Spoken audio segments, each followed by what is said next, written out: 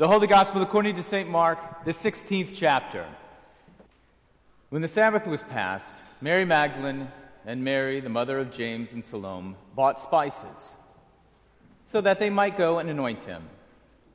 And very early, on the first day of the week, when the sun had risen, they went to the tomb. And they were saying to one another, "Who will roll away the stone for us from the entrance of the tomb?" And looking up, they saw that the stone had been rolled back. It was very large.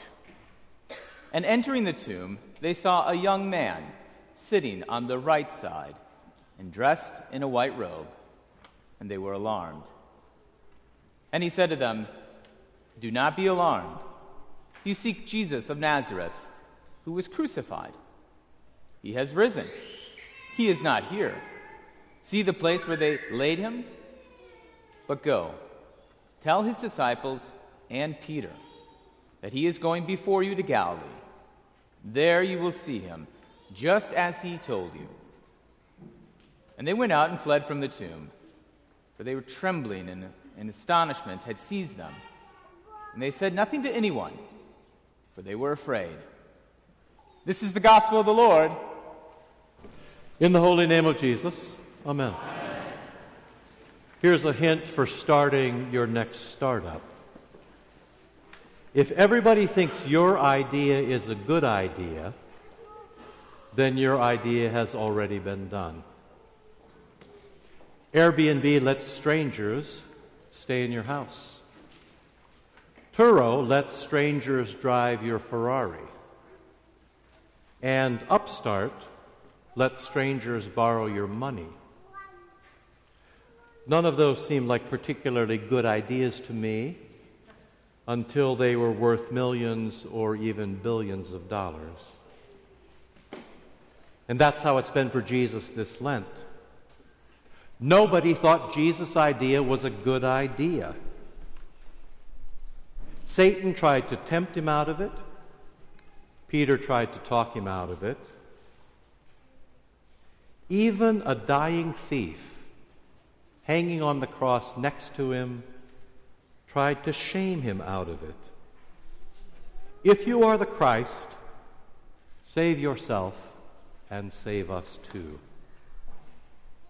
But now comes Easter morning, and who turned out to be right?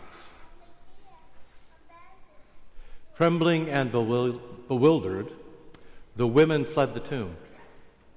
They said nothing to anyone because they were terrified. One reason for the women to be trembling and bewildered and terrified could be that Jesus was so wrong. Everybody knew that a dying Messiah was a bad idea, and now even his body is missing.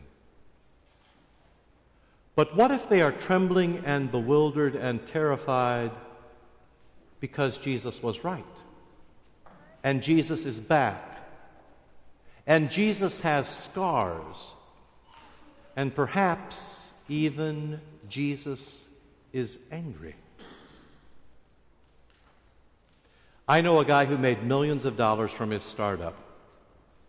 But before that, when he went for his first round of venture capital financing, one VC told him that his idea was just plain stupid.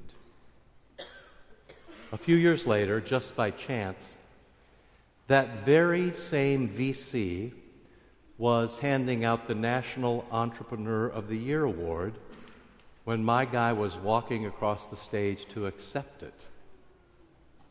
When my guy shook the VC's hand, he said, "Hey, remember me?" So what if Jesus is like that this morning? What if Jesus was right, and now Jesus is back, and Jesus is scarred, and Jesus is angry? Because his scars are your fault, and mine too.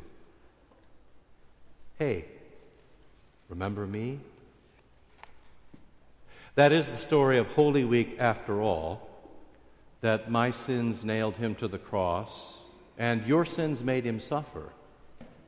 And together our sins killed him. So, now what? After we wasted our lives wounding Jesus and scarring Jesus, and telling Jesus that his idea for starting up a church on earth was just plain stupid. Because everybody knows that a dying Messiah is a bad idea, what happens to us when Jesus comes back?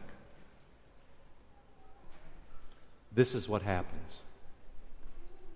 Jesus follows his own ideas and his own heart.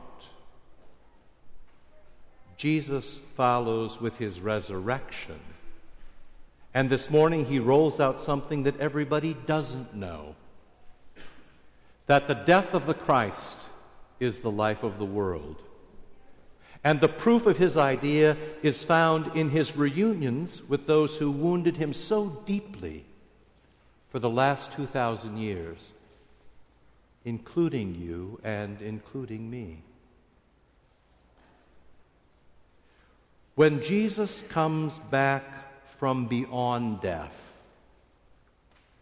he has not come back just from death to be resuscitated as a corpse. Jesus comes back in a new way, from beyond death, never to die again.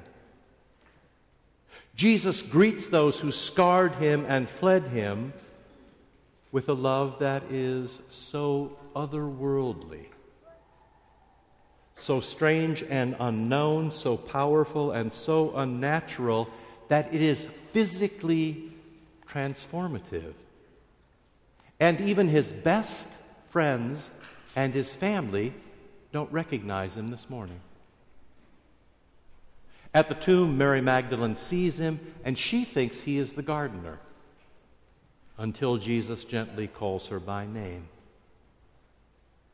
On the road to Emmaus, the disciples are blind with disappointment, until Jesus patiently explains what happened to him as Messiah in Jerusalem, and then takes bread and blesses and breaks and gives and opens their eyes and leaves their hearts burning within them, yearning for more. Behind locked doors, the apostles are terrified of the future, until Jesus slides past their defenses and shows them his scars, until he pulls back his wound and shows them his loving heart and breathes his spirit of peace on them. And what about you and me? Because we have certainly wounded him and scarred him with our rebellions and our sins, we have spent a lifetime telling him that his good ideas were bad ideas, and we've often fled him, which actually turned out to be our death, not our life, and his death too. Well, Easter is your day for a reunion. And Jesus is back this morning to treat you like family from Nazareth, or an old friend from Jerusalem or Emmaus. Jesus is here to soak you in his love and to wash all your good ideas out of you, the ones that everybody knows. No matter what you've done and no matter who you are, Jesus is here this morning to move past your defenses and to breathe peace on you. Jesus is back to forgive more sins than you've got. On Easter, Jesus brings us a new way to be alive. Jesus does that to you when he touches you with divine love, when he touches you with his word and his sacraments, when he baptizes you or absolves you, when he explains the scriptures to you until your hearts burn, when he takes and breaks and blesses and gives his Holy Eucharist to you too. In some countries this morning, mothers wake their children by washing their eyes as an Easter symbol of being able to see the world in a new way. Like Mary Magdalene and the disciples from Emmaus and the apostles in the upper room, and you too, I pray, that you come to see things the way Jesus sees things, trading your own good ideas, the ones that have failed you and have never really provided meaning or peace, for what Jesus starts up here this morning. Easter is a chance for your new life because you have the opportunity now to live inside the life of Jesus raised from the dead.